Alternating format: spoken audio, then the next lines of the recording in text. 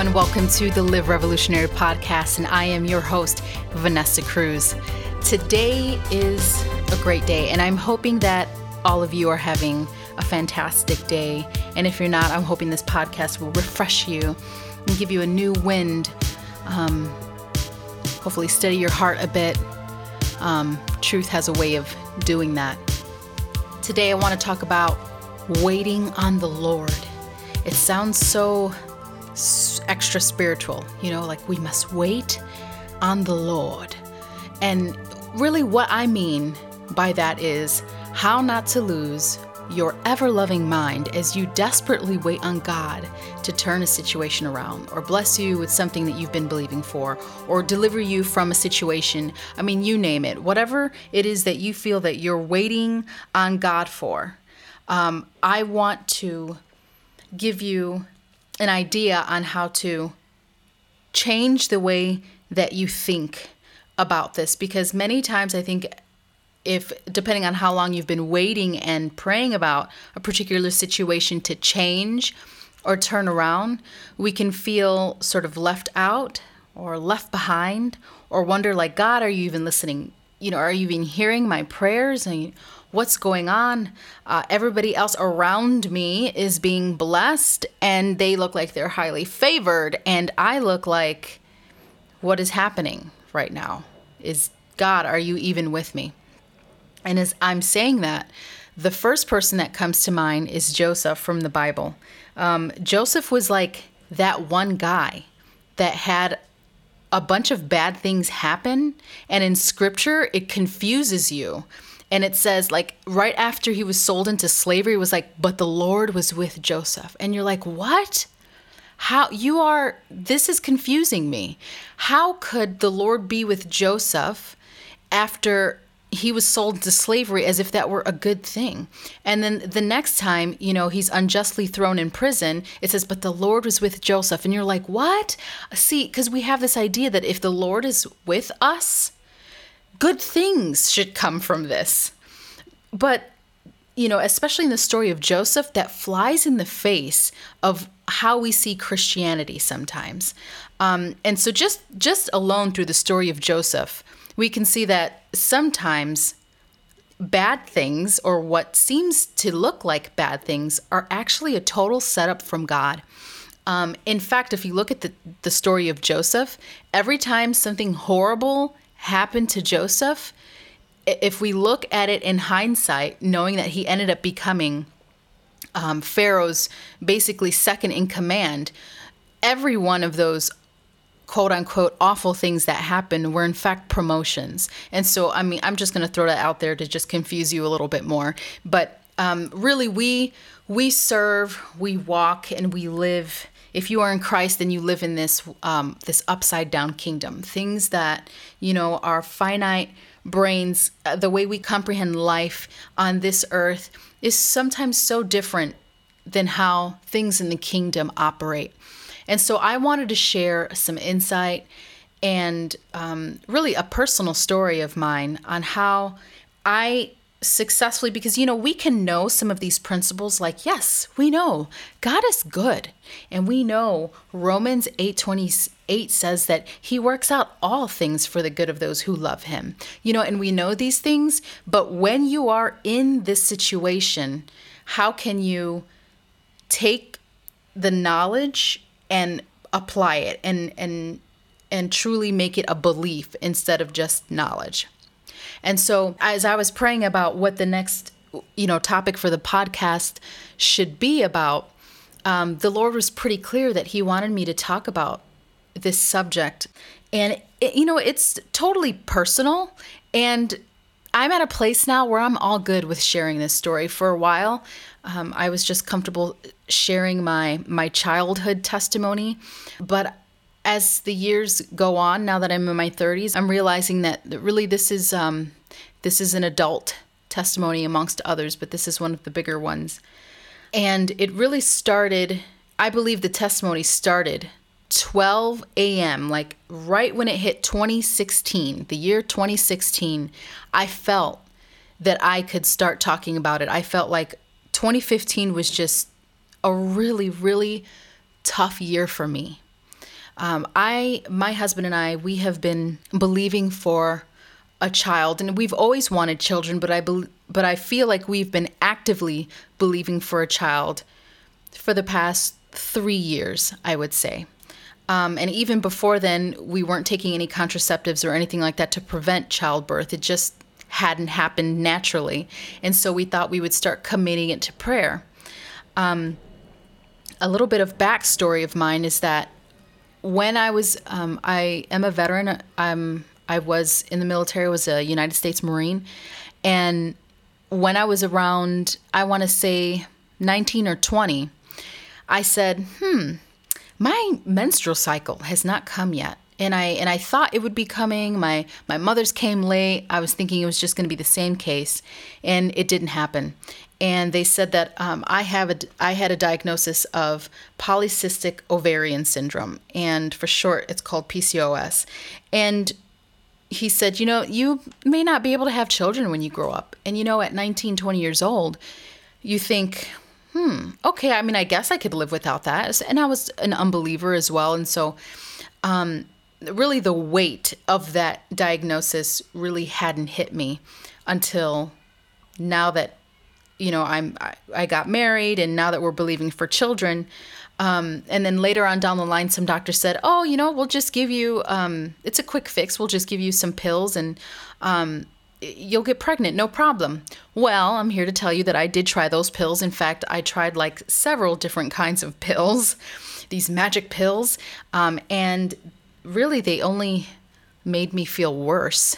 One prescription made me feel like I was pregnant.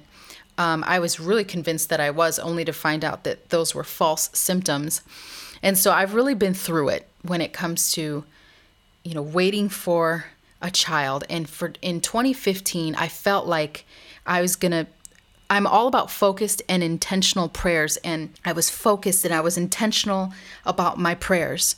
And I was Hannah, going to the temple of the Lord and petitioning the Lord for this son, and saying all the right things and praying what Hannah said, like, Lord, I will dedicate him to you and he shall be your prophet. I said it all, and nothing happened. It was disappointment after disappointment, year after year. And 2015 really, I felt like, was just the worst of it, as what it feels like when you're believing for a certain situation, it feels like everyone around you is experiencing the blessing of whatever it is that you're believing, because it's highlighted in your mind and you see it. But I feel like I'm really not exaggerating. I feel like everyone was pregnant or having a child around me. And whether it's like on Facebook or new people, pregnant with their second child, and here I'm in my mid-30s or almost my mid-30s, and I'm like, just believing for the one, Lord. If just the one, I'll be happy. And nothing. And so when something like that happens, I think that's very natural to begin feeling left out, left behind, overlooked. But I think for me, it was the lack of a particular title. And that title or that label was motherhood. And I felt like I am missing out on that. That is something that I should be, that I should have. I am a woman. That is what I'm created for. To mother, my whole body and reproductive system is created to bear children. Why is this not happening?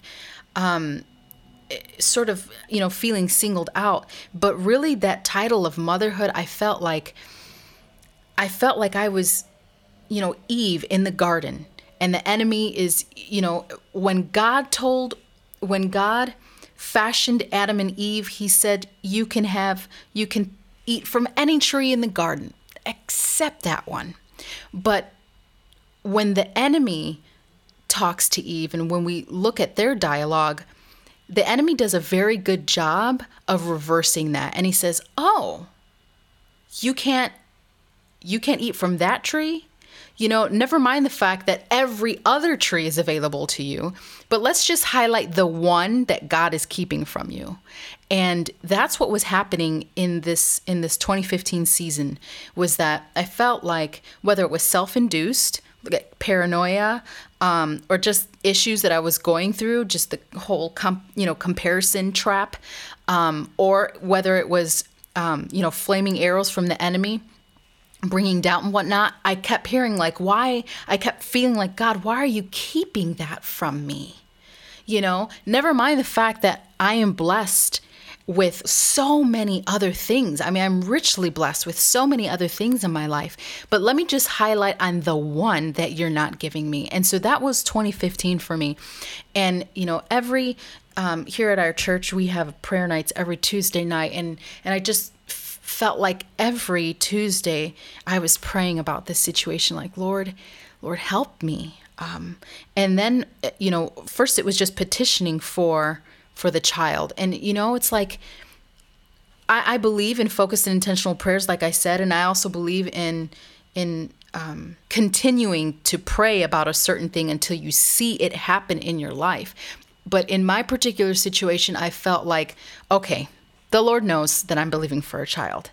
I think what needs to change is my heart, because this is causing way too many, psychological issues for myself. I don't feel at peace. I, didn't even want to go to baby shower because I felt like it was going to trigger very real and painful emotions for me. And so I didn't want to become a recluse and isolate myself. And so I started praying differently.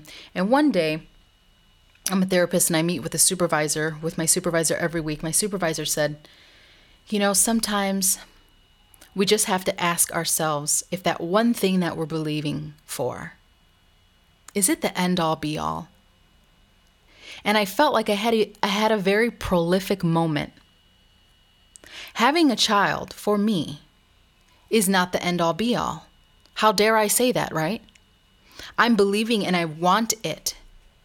But at the same time, I cannot allow myself, my purpose, and my identity to be taken from me because motherhood is not a part of my identity.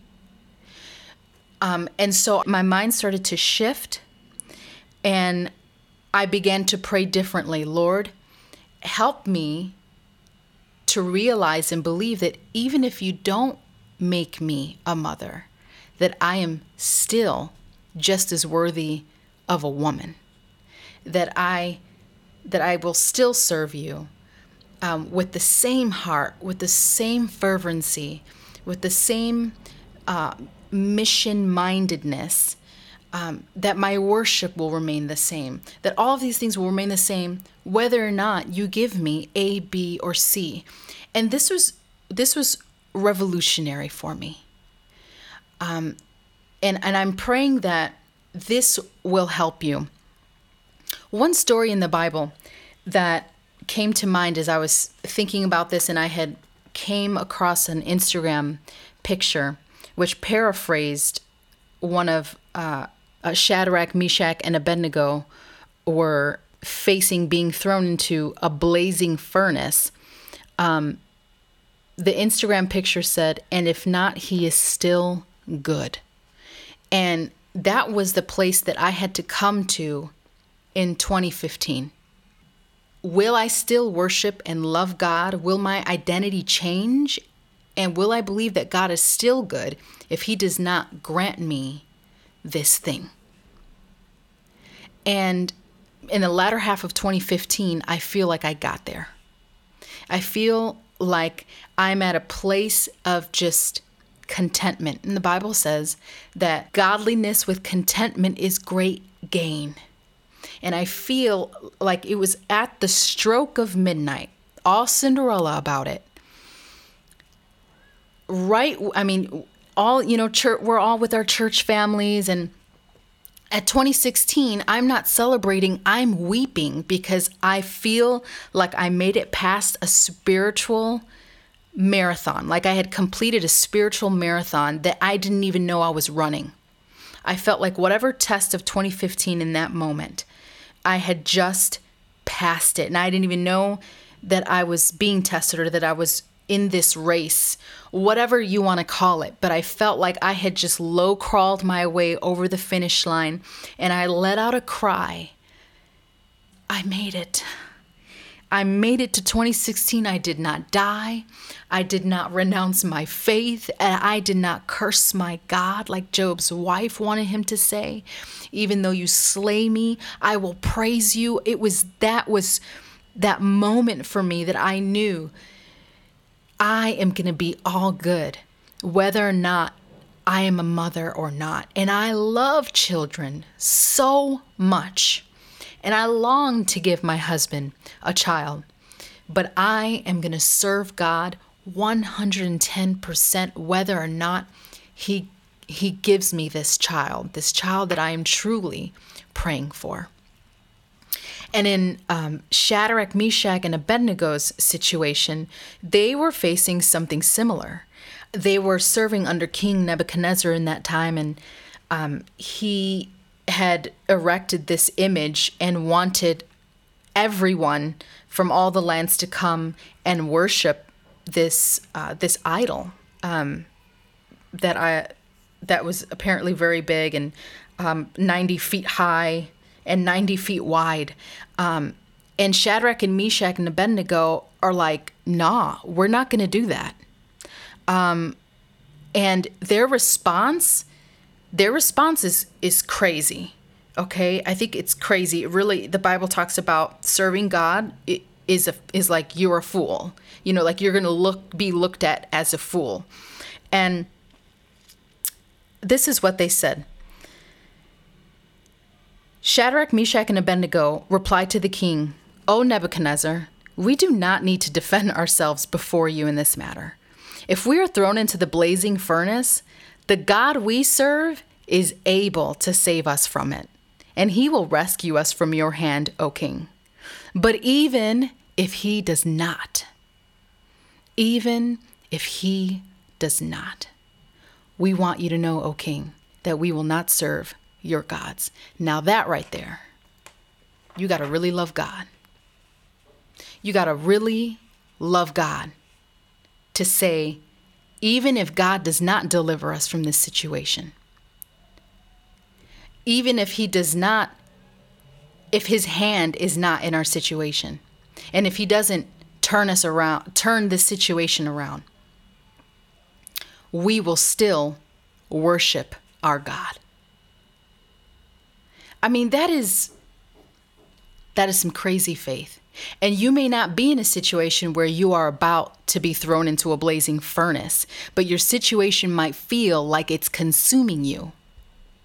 And in that moment, perhaps you need to question your faith, right? Because the Bible does say that we should examine ourselves to see if we are in the faith, and ask yourself, if God does not give me this or that, will I still worship him? Will I still serve him? Will my heart and my mission remain the same?